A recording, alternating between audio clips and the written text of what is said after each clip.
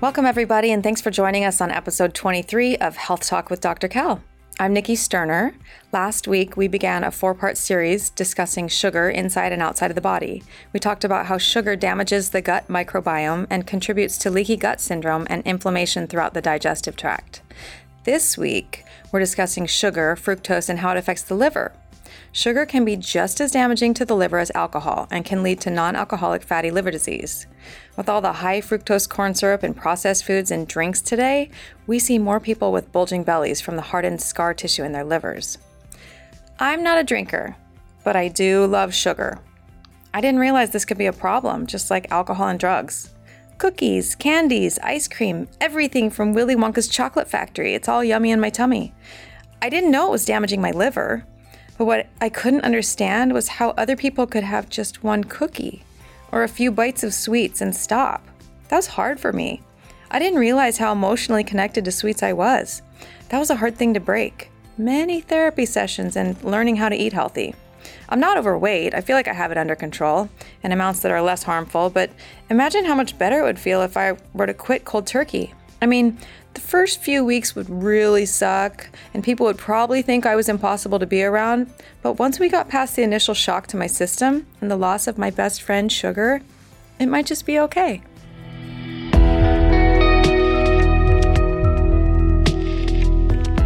Welcome, everybody, to Health Talk with Dr. Kel. I'm Nikki Sterner, and we have Dr. Kel and producer Eric with us today. Yes, and we are on podcast number 23.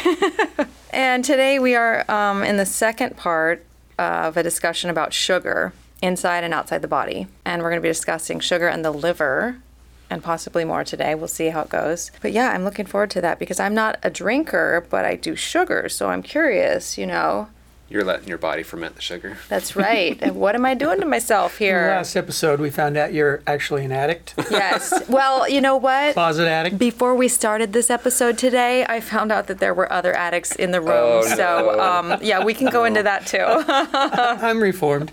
Reformed. But, nobody's perfect is all I'm saying. I've got my, I don't know, what am I, 56-day coin. Oh, yeah. Did you get your coin? That's a good idea. Hi, I'm Nikki. I'm an alcoholic. No, sugarholic. Okay. So before we get started, I wanted to do a quote. Today's accomplishments were yesterday's impossibilities by Robert H. Schuller. And I'm just saying, maybe I can cut sugar out. Absolutely. Maybe it's not impossible. Like you guys have been addicts in the past. Anybody want to share a story about that? Eric, I thought you were just telling us a story. I drink. Yes. Do you want me to tell the story I now? do want you to tell it. Yes, I do. This will be helpful to anyone out there struggling with this addiction. That's right. When I was in college, I studied construction management, and one of the classes we had to take was a home building class. And so it was 2 parts, like a full year. And the first part was framing and concrete, and the second part was finished carpentry. So we built a whole house, which was pretty cool. Wow. Good accomplishment, yeah. Unfortunately, the job site was right down the street from a gas station that offered basically bring your own refillable item, and you could 128 whatever ounce you cup. could fit. I think you could bring a 55-gallon drum if you wanted. 25 cents. Oh, wow. As much as you could drink. And I'd usually fill up my thing, chug half of it while I was there, and then refill it again for the same 25 cents. I mean, it was awesome. Like, that included tax. So it was literally a quarter. Wow. So on the way to the job site, I'd get my big 64-ounce thing filled up, drink my thing. On the way out of the job site, I'd refill it and drink my thing. So I'm into 50 cents a day. And Eric's young, by the way. He's not like, 21. Yeah. No. So anyway, that started my soda binge drinking days. And I got up to, well, I guess that was a gallon a day. I was drinking a gallon a day for a long time. Yeah. Probably 8 or 10 years. No way. Yeah. Lots of unhealthy lifestyle. I can't even picture you doing that. Yeah. I'm surprised you don't look 80. Yeah, I know. Maybe I do. The thing is, I didn't gain any weight from it. Like, I've been the same weight since I was 21, 22. It was probably all that you were living on at the time, Eric. Yeah, is that all you did? Yeah. That, and I'd cook like a steak every couple days because I got into cooking on the barbecue a lot back then. But anyway, that and box pasta. Those things were delicious back then. Box pasta. Anyway, yeah, and I wasn't drinking anything diet because I liked Pepsi and Mountain Dew and Coke and all that kind of stuff. So it was straight sugar. And like as we talked about last time, each of those cups probably had, 200 grams of sugar per refill. So I was easily consuming 400 grams of sugar a day just in my soda, not including fast food and everything else that I was eating. But anyway, life catches up with you, and I realized it wasn't a great thing to do. I think when I turned 30-something, 35 or... No, this is a long time ago. Anyway, 32, 30, somewhere in there, I stopped, and I was like, I just got to go cold turkey and cut it out completely out of my life. You knew it wasn't good for you even when you were doing it. Sure. I mean, but it was easy. Yeah, it's everyone convenient. says don't drink soda and don't eat sugar and all those kind of things. Yeah, and it tasted good. I'm like, well, I'm young. I'll make it up later. So that's my thought. But anyway, I just decided one day, and there wasn't like a life-threatening, like you said, the body will do anything to avoid fear or pain. There wasn't one of those days where it's like, oh my gosh, my body's dying, I better cut out soda. I just made my mind up, and I did. And we threw out like 70 something cans of soda that we had in the garage that day, and I decided that was it. And so for 4 whole years, not a single drop of soda. Wow. And I just went cold turkey, and I had to. I couldn't be like, okay, today I'm gonna have one less can. I just knew I couldn't do it that way. That's my body. Did you notice a difference in how you felt? Yeah, so I went through massive headaches for a long time as I went through that withdrawal. I was down for like 4 or 5 days at a time. Wow. Just suffered through it like crazy. Got addicted to Excedrin or that. You started taking. Yeah. So I got caffeine through that instead of soda, but it was getting me through the headaches. I was 7 a day kind of thing to get through it. Man. So it's like caffeine so it killed my withdrawal. liver. Yeah. Okay. Not everybody has to do that, No, by the way. Don't do that. Yeah. Anyway, and then that's when I really started getting into working out more. We bought a treadmill that year. We lived in a cold place. I couldn't go outside as much to work out, and the gym was just far enough away. So it was like, no, I'm not going to go to the gym if I join. So I'd try to work out at home. We bought some weights from a garage sale. So I just started caring about my body. It was like one of those healthy midlife crisis at 35 years old or whatever it was. But anyway, that's when I just kind of turned things around. So I hated water before that. And it's weird because we talk about that a lot. Like the water just tasted gross to me because of the sugar. I think it like killed my taste buds or whatever. And so as it came to my body, I'm like, well, I better drink my 8 ounces of water just to get some water in my body. And I couldn't handle it. Like I had to put stuff in the water just so I could tolerate it. And then I justified, well, the soda's got some water in it. I'm probably good. Right? Like it's the main staple of it. Anyway, but after I got off the soda, I realized water tastes good. And it probably took like 2 or 3 months before water was like tastable tolerable. To me. Yeah, tolerable. But then I started drinking like a gallon of water a day, and I'd carry around my jug of water and try to drink more water and just trying to flush my system. And I'm obviously still not perfect. Like I still was eating fast food once in a while and still not eating super great. But at least I was trying to get rid of some of those things.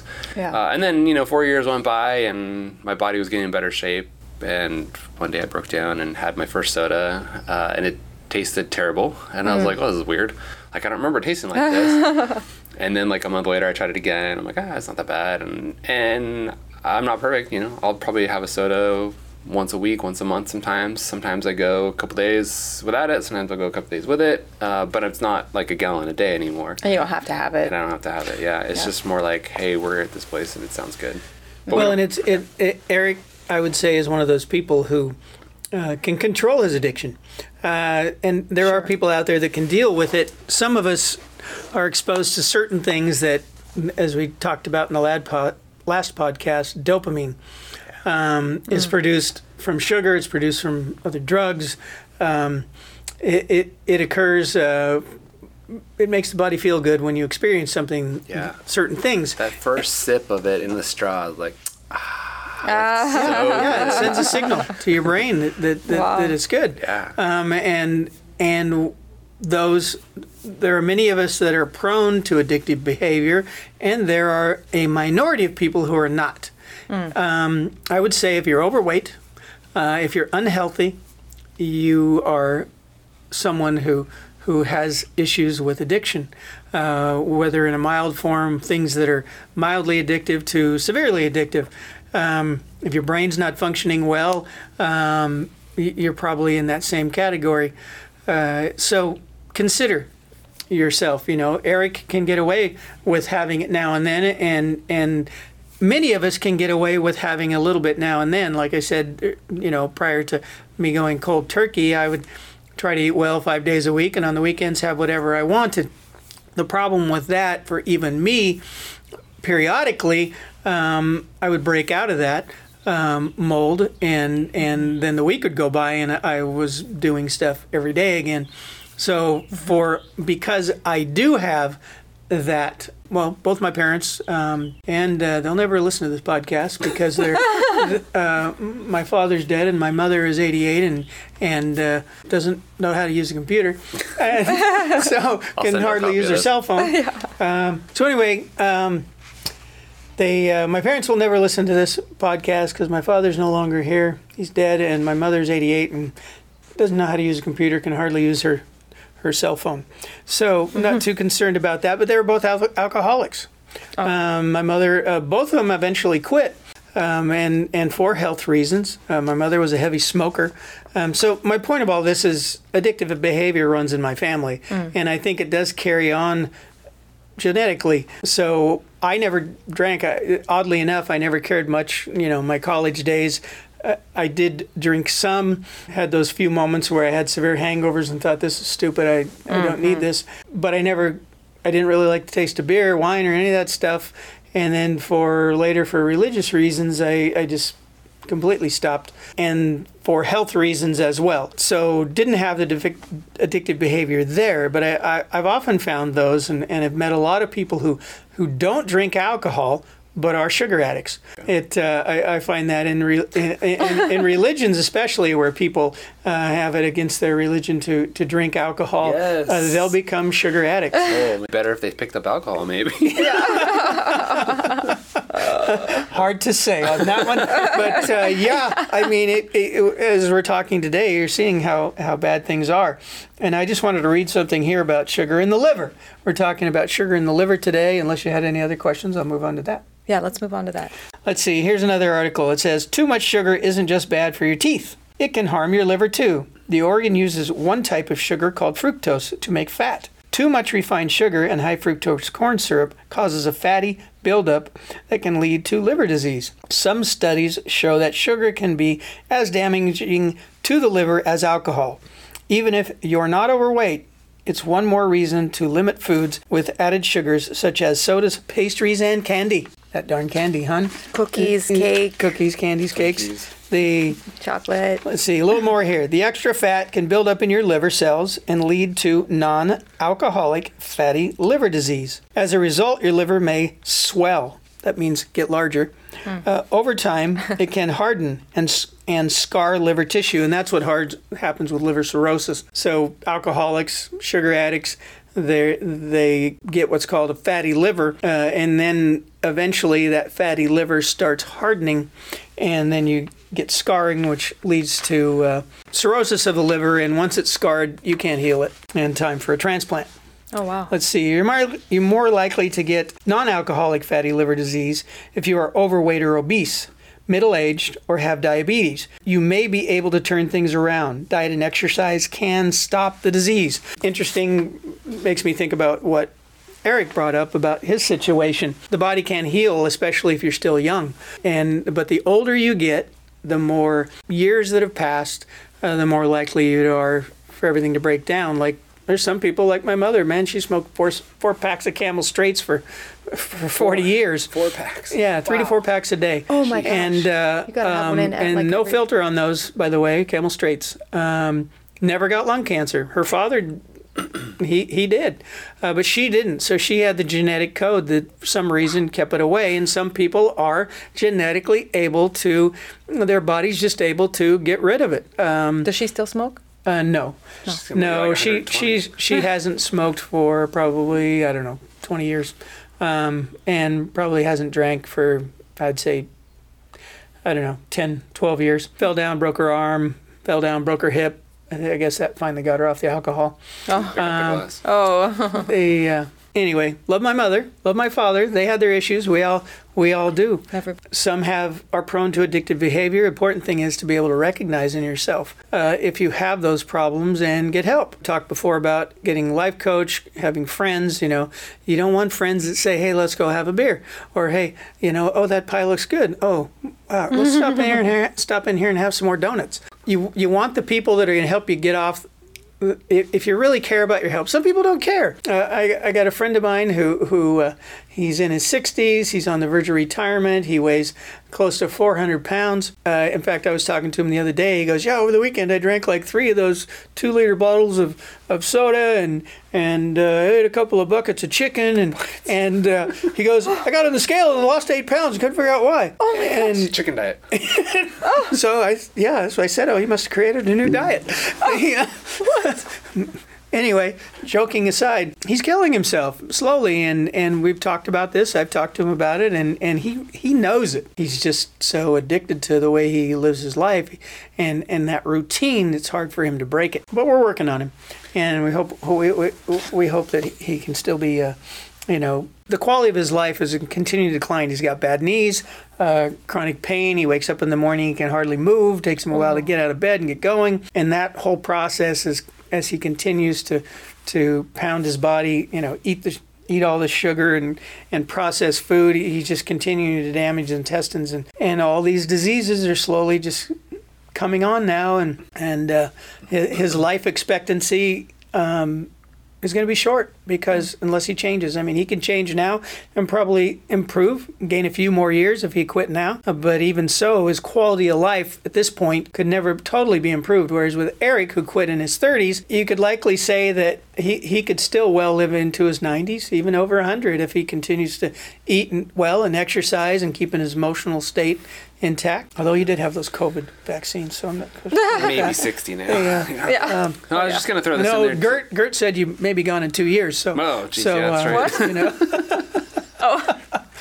Anyway, we don't agree with Gert. We talked about Gert in the last podcast. He's a scientist from Bulgaria that says that a huge percentage of those that had the Pfizer and Moderna vaccine are destined to death. Yeah. There's gonna be a genocide. People are gonna be dying like flies in a couple of years because of it. We don't agree with Gert, but we hope we hope he's wrong. However, I'm not gonna get the Pfizer Moderna vaccine. If anything, back to sugar here. We'll get it. So one thing I was gonna mention is.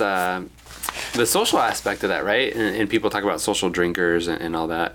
I think that was a big part of it too, because I knew people who were eating unhealthy, and as I was around them, I would eat unhealthy. Right? I had a friend, more of a business partner, but he'd be like, "Let's go grab lunch." I'm like, "Cool, where do you want to go?" And he'd always pick these places that had like tons of food for not much money, and he'd just eat a ton of food, or like a buffet or something. Like he was maxing out the value of that dollar for that food. And while I'm there, I'm like, this is a once in a while opportunity. I might as well eat too, And you look at them and you compare it to them, and you're like, well, I can eat like them for the day. It's okay, but you keep doing that, you got problems. And so I think the friends you hang out with and the people that you're around will cause Makes all the difference. Yeah, if you're hanging around people that want to go drink, you're probably going to drink. If you're hanging around people that want to go to McDonald's and eat lunch, you're probably going to go there. So find friends who want to work out and eat healthy, and we'll encourage you to motivate you to have that healthy lifestyle. Good point. Thank you, Eric. That was great. Yeah. Yes. So true. Here's another one. Here's another article. Too much fructose can damage your liver, just like too much alcohol. There's growing scientific consensus that one of the most common types of sugar, fructose, can be toxic to the liver. Fructose is the sugar that makes fruit taste sweet. For most people, there's nothing wrong with eating fructose in its natural state in fruit, which we've already talked about. But today, manufacturers extract and concentrate the fructose from corn, beets, and sugarcane, removing the fiber and nutrients in the process. Getting frequent high doses of fructose throughout the day without fiber to slow it down, hence why I talked about fiber in the last podcast and the cheats with the alcoholics, the sugarholics like yourself. Right. Let's see. Nearly all added sugars contain significant amounts of fructose. Typical formulations of high fructose corn syrup contain upwards of 50% fructose, depending on processing methods. Table sugar and even sweeteners that sound healthy, like organic cane sugar, are 50% fructose. You're talking about like stevia and whatever the other one is, right? No, not those. Okay. Those are better. Sugar. Stevia is considered a fairly good one. It doesn't cause massive fluctuations. The other thing we didn't talk about is your pancreas, which we'll talk a little bit too about after the liver. But the pancreas, what happens to your pancreas when you take a bunch of sugar? See, what's unique about fructose is that, unlike any other sugar, it's processed in the liver. Small amounts of fructose metered out slowly are not a problem for your liver. Think of eating an apple. Its sweetness comes from a lot of chewing that takes time. the apple's fiber slows down its processing in the gut. But when you consume large amounts of fructose in added sugar, particularly in liquid form, on an empty stomach, it slams the liver with more than it can handle. As with alcohol, a little added fructose consumed with fiber-rich foods is okay. Well, I don't know if I agree with that on the alcohol part of it, as we've talked about before. But anyway, it's only when we frequently consume large quantities in concentrated form that fructose becomes a health hazard. So, looking at all that, you're just overrunning your gut, then you're overrunning the liver, and you're seriously taxing your system, as we talked about in the last podcast about things like cancer and other diseases that develop in your system. All the stuff starts with inflammation, and it starts with you screwed up your gut. By the way, acid reflux, symptoms of a messed up gut. Probably important to say, and we didn't really mention it in the last podcast, so I'll mention it now, is acid reflux, bloating in the belly. You'll see a lot of people walking around on the street, and you see a lot here in the United States where they're thin everywhere else, but they got, especially in men, they look like they're pregnant. I just saw a man walk by. Is that right? And he had... Yeah. The punch? Yes, and Yeah, he was total thin legs, arms. And they're thin everywhere else, but they got this big belly. And if they lift their shirt up, you'll see that it's not a belly typically from excess fat, though if they're a heavy person, you'll see a layer of fat there. But a thin person with an extended belly, they're either drinking a lot of alcohol or they're eating a lot of sugar. Mm-hmm. Those two things will cause chronic belly bloating. What is ascites, where it's inflammation of the intestines. Mm-hmm. So basically, your whole intestinal tract is inflamed, and so it swells up, and you get this poking out belly that's basically looks like you're pregnant. Yeah. So if you could find a way to target that bloating to your arms, you'd be millionaire. Yes. Well, that's called implants. But anyway, the other things that happen in your intestinal tract, the diarrhea is a common one. Take your hands and poke around different parts of your abdomen, along the lower parts of your rib cage, down along the sides. Poke around and feel if there's any tender spots. A lot of people who eat a lot of sugar, if they poke around on the lower left side of their abdomen, it'll be very painful.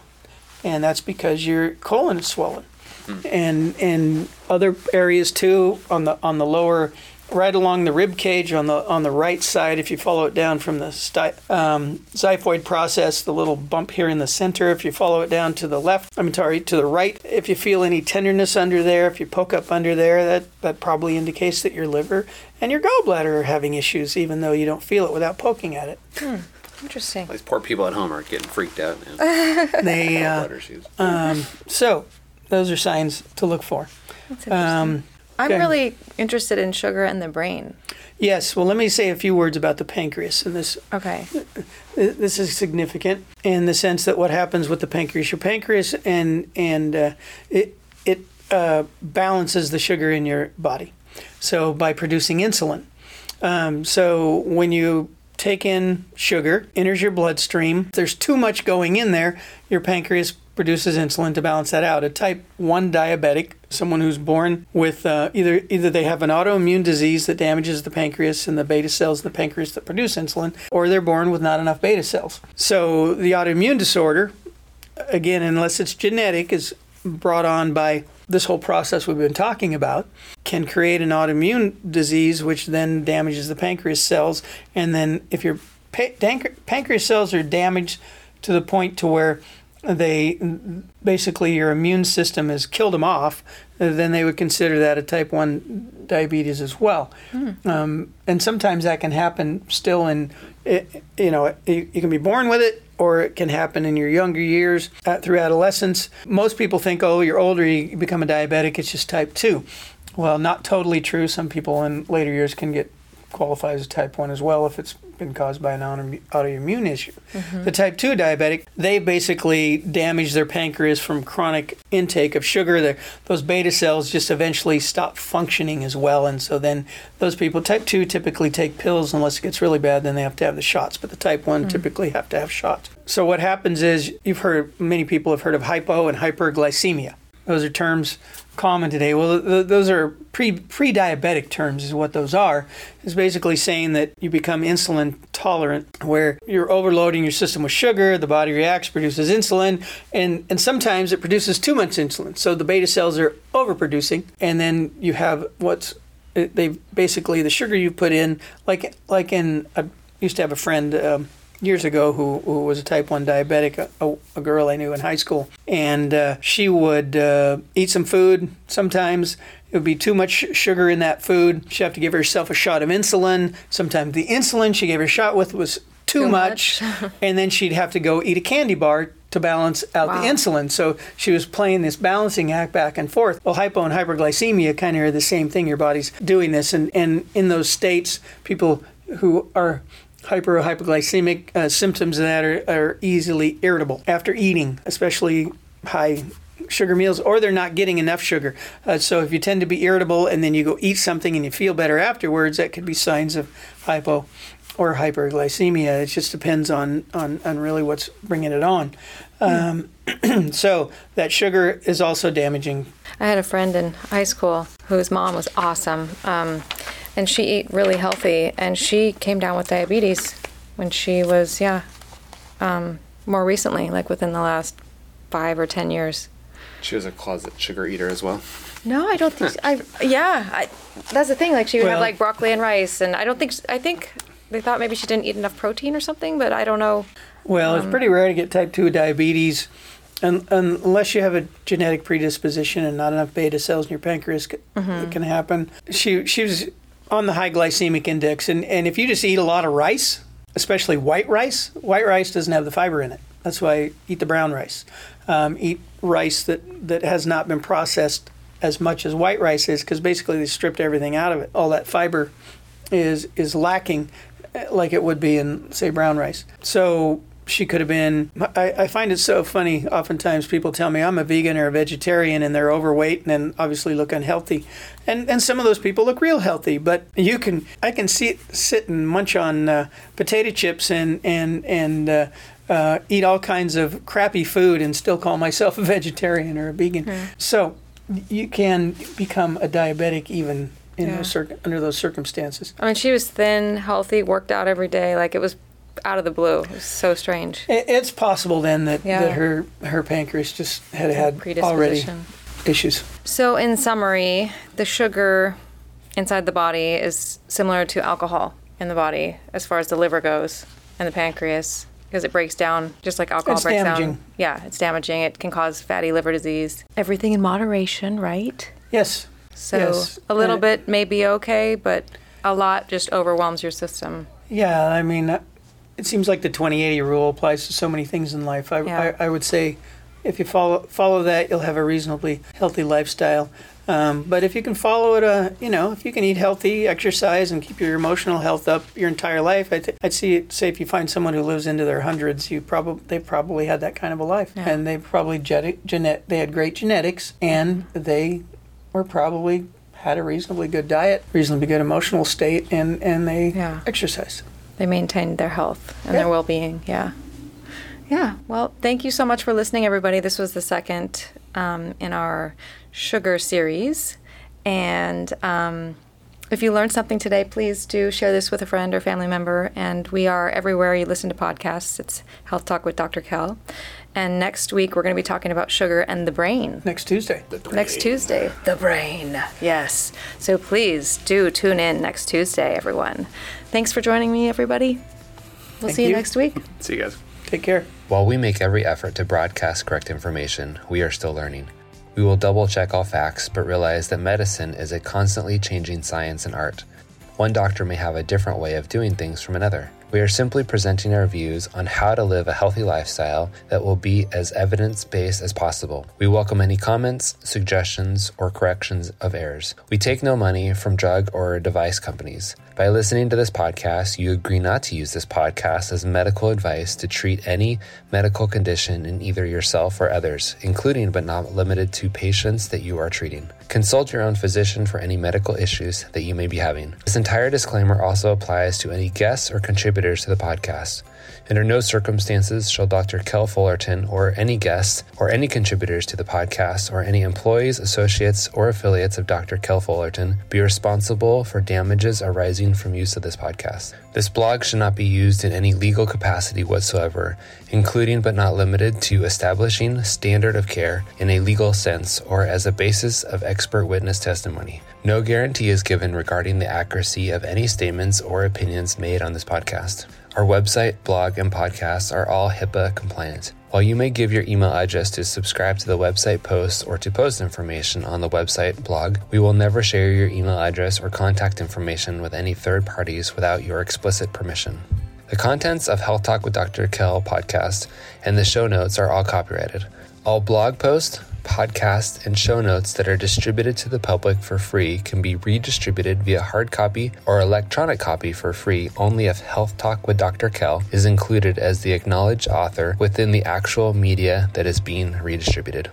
The Health Talk with Dr. Kell podcast is a production of the Orange Stack, with executive producers Dr. Kell Fullerton and Eric Hammond and host Nikki Sterling.